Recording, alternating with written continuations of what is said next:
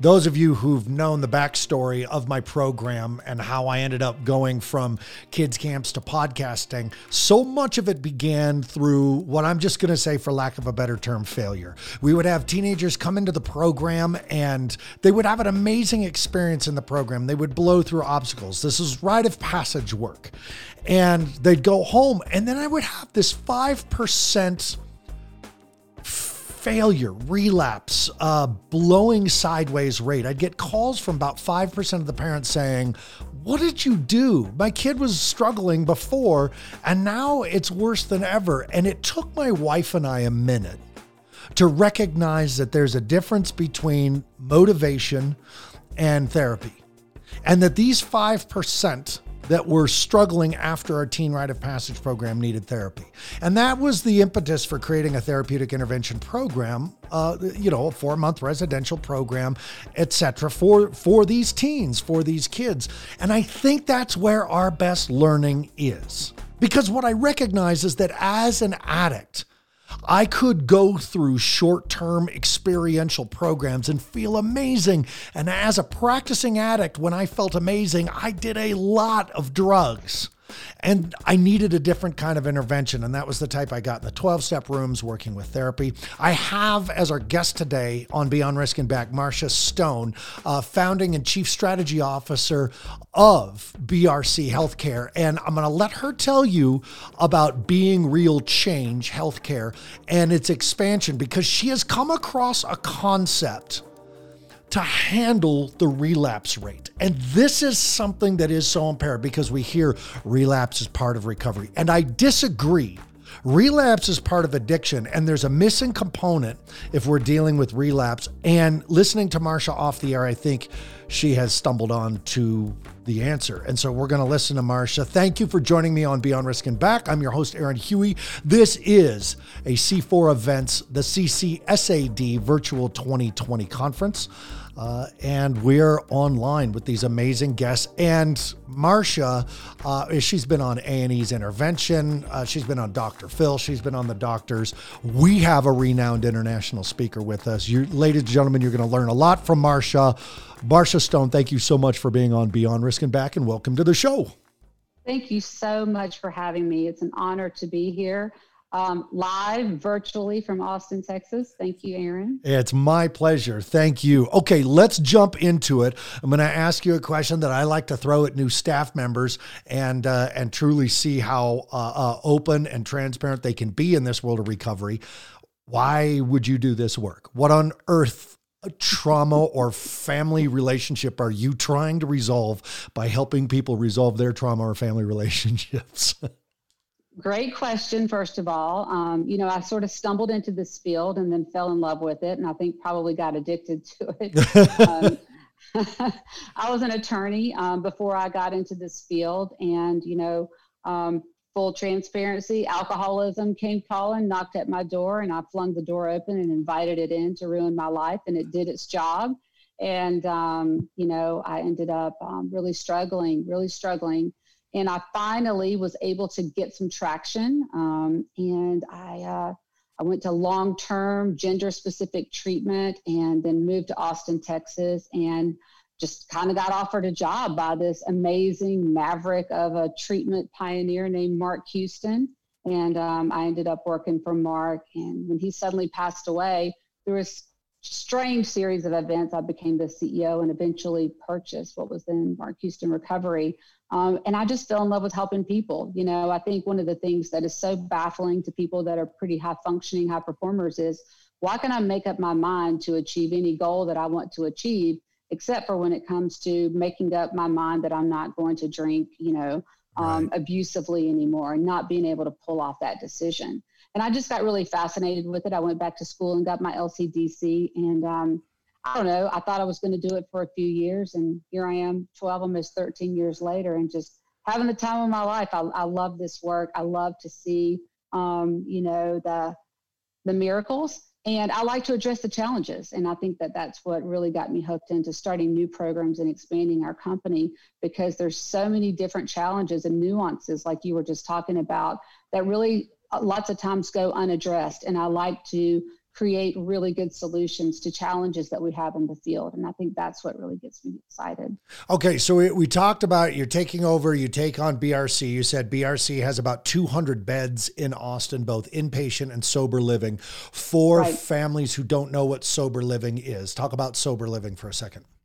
So sober living is basically a step down from residential treatment. And in my opinion, sober living and aftercare is, if not the most important component, one of the most important components of the treatment process. We have a 12-month long full continuum of care for all of our programs. All of our programs feed into our sober living and aftercare system, which is called Segue. All of our clients get an individual recovery coach, and the families get individual family coaches, because when they step down into sober living, they're going to get a little more autonomy. They're going to be required to, begin to take responsibility for their recovery that was kind of laid out for them step by step while in inpatient treatment. And this is where we see people, really start to hit the ground running, or sometimes we see people start to stumble and fall. And, I was sort of a nice segue, no pun intended, but, the stumble and fall was what led me to begin to be creative around this idea of Makana Path, and to figure out, what is the missing piece? Like you were talking about in your entry to this show. Why is it that some people don't get it? Why is it that some people, have these stumbling episodes, and, how can we help them get back onto the beam? So Makana Path shows up just a few years ago. What is Makana Path? What is this new concept that you brought in from watching relapse rates and working like all of us to try to find a way to curb or cure this relapse after recovery rate? And everybody's got an opinion on why relapse happens, and that's fine and dandy. But then there's those of us who get in there and take action. Makana Path was your action. First of all, what does Makana mean? What does Makana Path mean? And what is it specifically? So Makana, my husband's from Hawaii. And so Makana is a Hawaiian word, and it means gift. And it's actually my youngest son's middle name is Makana. And in some contexts, it means gift from God. And I felt like, when these ideas were coming to me, when these observations, and like I said, sort of anecdotal evidence was coming to me about what people were struggling with, I felt like it was a gift. And I felt like I wanted to share this gift with the world and give people the gift of life. And so that's sort of the theme of Makana. I was running sober living for about 7 years, and I was just seeing people that it just seemed like it was about the 6 to 9 month mark that looked like they were doing really well. And then out of the blue, not only are they relapsing, but they're relapsing and just, hitting the addiction even harder than they were before. Maybe they were just drinking before, and all of a sudden they relapse and they're, doing IV heroin. Right. So many of these different stories that were happening. And I just started to take notes. And the notes really led me to this idea that 3 different categories were where most people's struggles were falling into. So I called up our chief clinical officer one day, Mandy Baker, and I said, Mandy, these people are struggling because of love, money, and trauma. And she said, what are you talking about?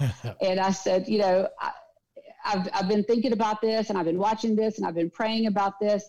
And I feel like either they're getting sidetracked into relationships too soon, early in recovery, and they're focusing on that. They're taking their eye off the ball, or they're getting focused on money, meaning school or their job. They're too focused on that and taking their eye off the ball of recovery. Or there's some kind of traumatic event that either they haven't addressed or they haven't talked about at all. And I want to create a program that's a short-term program that's totally different from anything anyone else is doing, so that these specific issues are addressed in a very intensive way. I want to use all master's level therapists. I want to have, a very clinically sophisticated program with a little side of 12 steps to kind of do a relapse autopsy and get back on the beam. That I want this to be something different than we've ever done, because, BRC Healthcare really was based on Mark Houston Recovery, which is this long-term gender-specific 12-step immersion program that evolved into, what's now really considered one of the best, if not the best program for chronic relapsers. So we have all this 12-step stuff. We have a young adult program for sort of the failure to launch crew, but I wanted something that would be appropriate for any age level, any demographic, but people that wanted to get in and roll up their sleeves and say, this is the truth about why I have not been able to maintain my sobriety, and I want to address it now. And that's where we came up with Makana Path. And is Makana Path, is this path day treatment, outpatient, residential? Is this what you put into the sober home now? Or is this for someone who's left the treatment, can come back and do this stuff? How does a person get involved in the Makana Path? It's interesting. We talked a lot about that, about, what's the entry point for Makana Path when we were building the program. And we hired this amazing clinician named Joe Roller. I always say about Joe, he's from Louisiana, and he's a therapist. And he's probably, I've met a lot of therapists, and if any of my therapist friends are watching this, no offense, but Joe's the best I've ever seen. I mean, he's got a gift, to keep with the theme. And so we decided that we wanted to make it sort of a, open to all. We wanted people to be able to come to Makana Path if they'd relapsed. We wanted them to come to Makana Path if they were, for example, we treat a lot of professionals that had only a short amount of time and really needed to get in there and do the work. We treat a lot of school teachers that have a finite amount of time. So we wanted it to be, a short-term intensive program that really gets the job done. So Joe went about taking my ideas and working with Mandy and figuring out what the right types of therapies were going to be to address these issues. And he came up with this module plan. And there's 6 modules to Makana Path. They're all 3 days each.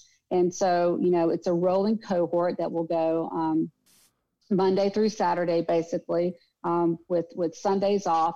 And it'll be, for example, 3 days on shame, 3 days on trauma, 3 days on attachment, 3 days on family of origin. And they just roll this way. There's 2 on shame, but there's 6 of them, and they roll and roll and roll so that anyone who comes in is only really 1 or 2 days behind. We also have a medical detox at Makana because, like I said, a lot of people come there are coming from relapse, or even if they're just coming to treatment for their first time, they can do their medical detox there as well. We use a lot of different modalities at Makana. We obviously just, use the ones you hear about all the time: motivational enhancement therapy, CBT, integrated family systems. Those are some of the different ones we use. But the one that I want to talk about today is cognitive processing therapy. And the reason that Joe and Mandy and I decided to use that modality specifically is because, if trauma is the issue, or even if it is an issue, I think a lot of people get stuck in whatever the traumatic event was. And so we developed this idea that it's not necessarily the traumatic event that is the stumbling block. It's not like, flashback memories are happening all the time that are creating the stumbling block. Instead, it's the narrative that you have, told yourself and informed your life decisions around that are causing the issues. For example, if the trauma is, some type of childhood abuse, that can, splinter off into, I'm going to work twice as hard to prove that I'm half as good. And that might be in the form of a relationship. That might be in the form of overachieving around work or education. But either way, none of those things are going to be in congruence with a healthy recovery work-life balance. It's going to be necessary for us to maintain sobriety over the long haul. And so we sort of backed our way into this idea that if we could look at the narrative, if we could look at, how people are seeing themselves and how they are, making decisions after thinking thoughts and taking actions around their life that are problematic, then we can, as they say in Texas, walk that dog backwards. and that's what we're doing. Every person gets their own notebook, and they kind of create their own manual, I guess is the best way to say it, that they take with them, so that when they leave and life starts to show up again, they can use the exact same questions to walk their own dog backwards, so that they can come out on a healthier side, whether they're working with a sponsor, a therapist outside of treatment, or even just a group of accountability friends. We wanted this to be something that was user-friendly, simple to understand, but incredibly, like I said, clinically sophisticated, so that people could unhook from the issue and be able to walk forward and to walk free. Marsha, hang on just for a quick second. We need to give a shout out to the CCSAD sponsors, and I'll be right back with you. I have been able to say plenty of times as I've been doing the CCSAD event, what it's been like for C4 events to go from these live events that they've been doing for so many years to suddenly having to shift everything to virtual and online. And without the sponsors, this is not possible. The sponsors always make these conferences work. These are the people that show up with the booths and providing meals for the speakers and hosting events for the entire gathering of educators and clinicians and counselors and psychiatrists and doctors and in Marsha's case, a lawyer. Like we all show up to these rooms and we all learn from each other. And putting this stuff online took a massive pivot. And these are the silver sponsors that made this pivot possible. So thank you to our silver sponsors, which are Allina Lodge, Gosnold, Heal Behavioral Health, Origins Behavioral Healthcare, Recovery Centers of America, Southworth Associates, the District Recovery Community, and Timberline Knolls. Thanks for putting up the time, the money, the energy to keep these CCSAD events rolling and keeping C4 events providing amazing education for all of us. All right, let's get back to our guest. Marsha, I have a question about the three topics that you identified as some of the key components of relapse: love, money, and trauma. I'd love to break into those as we wrap around towards the end of our show here with you elaborating on them a little bit, because I can tell you that the love one never ever absolutely happened to me immediately. Like I was in I think NA for 2 weeks and was in a relationship, and everybody in the room was like, ah, and I was like, but you don't understand. This one's different. That's right. So let's talk about how these three things get into this relapse area, because they're things we all want. We want to resolve trauma. We want to make money. By God, I had spent so much money in the wrong place.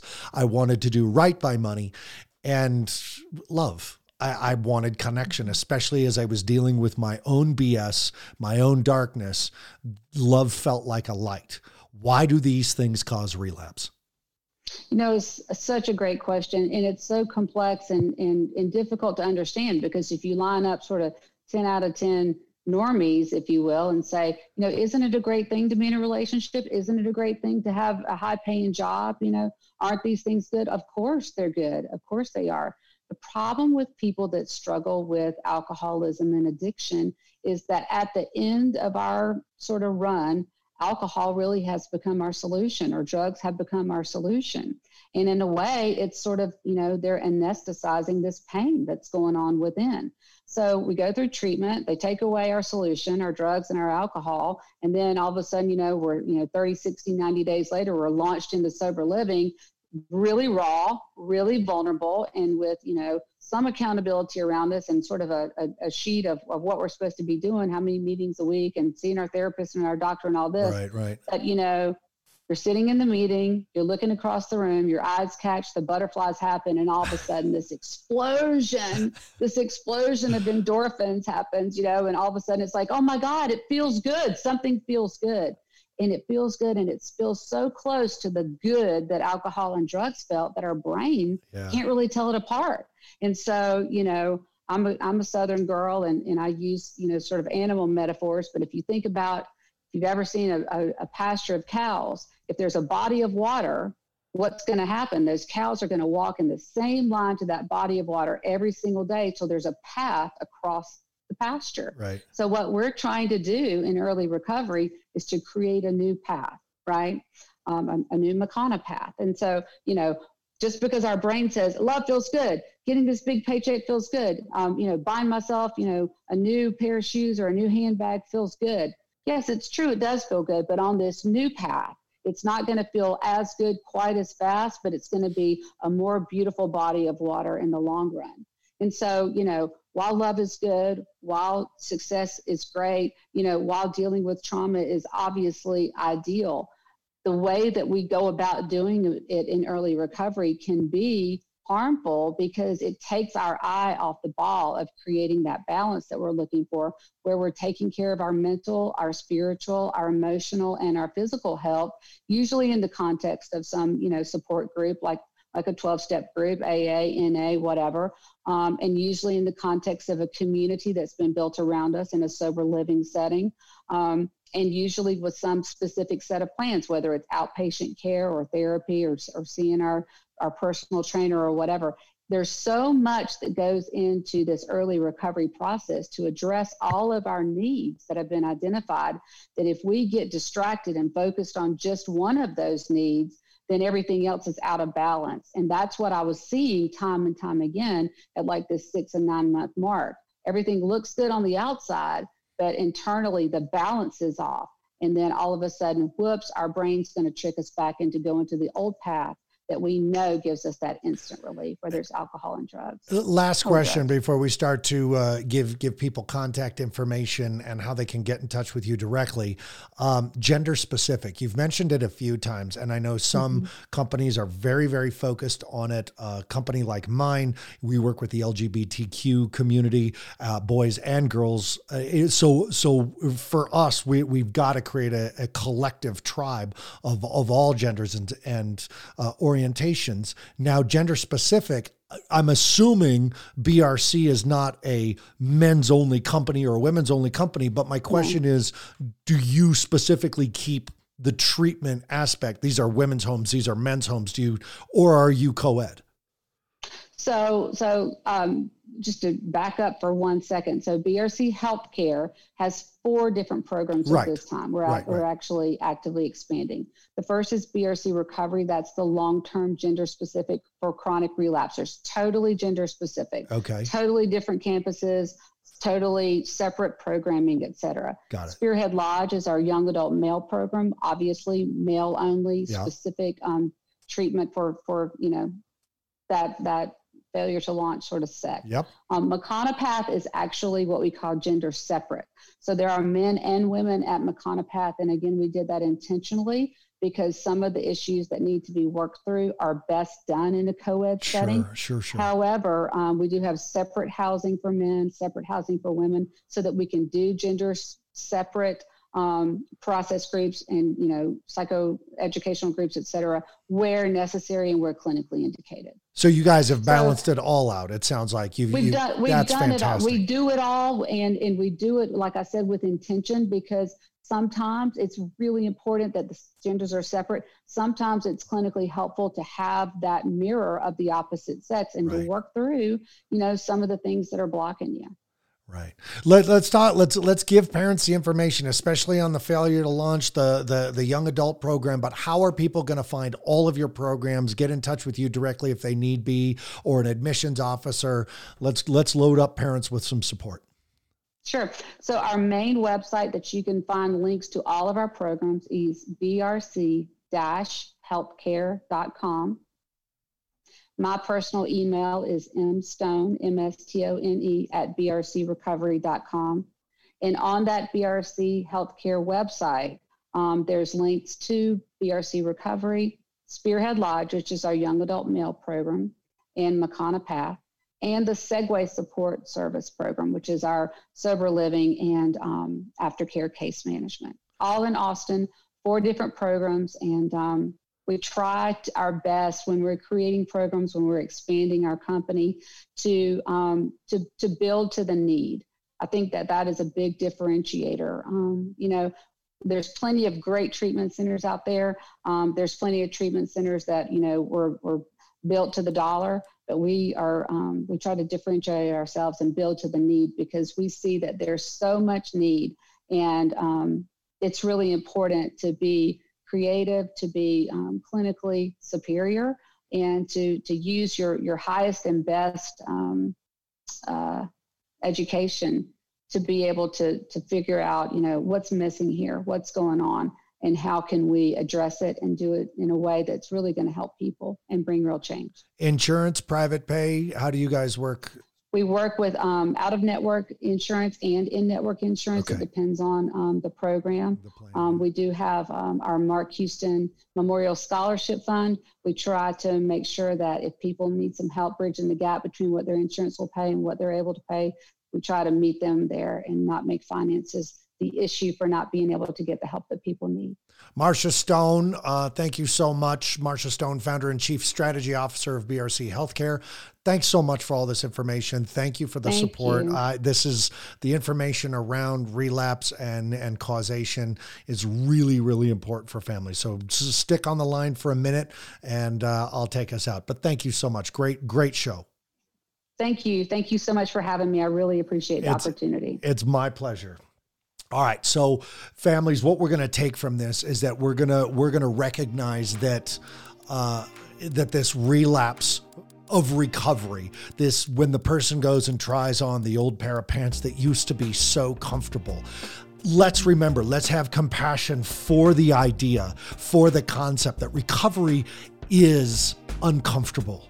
It is a hard process. It's a working process. It's a selfish process. This person who has been so self-centered for all these years with everything they do that keeps the family completely focused on them, recovery looks a lot alike that self-centered process, because in the middle of a tough day, I got to go to a meeting, or I need to call my counselor, I need to go to another therapist, and it still costs money, and there's still dishes to do and work to do and kids to raise, and you've got to heal. And so there's this crazy balance of avoiding this shame and guilt that is the twin pillar of the addictive behavior, and still being selfish, still needing that one-on-one time, that group support that relapse recovery pairs. I think what they're doing with Makana Path is addressing that solution in such a way. And I love how, if you need gender specific, if you need a co-ed experience, they've got you covered. So please check them out at www.brc-healthcare.com and take a look. See if that can help out your young kiddo. I want to say thank you to Deepen Productions, who does this music for the podcast and also produces the shows. You can check them out at deepenproductions.com.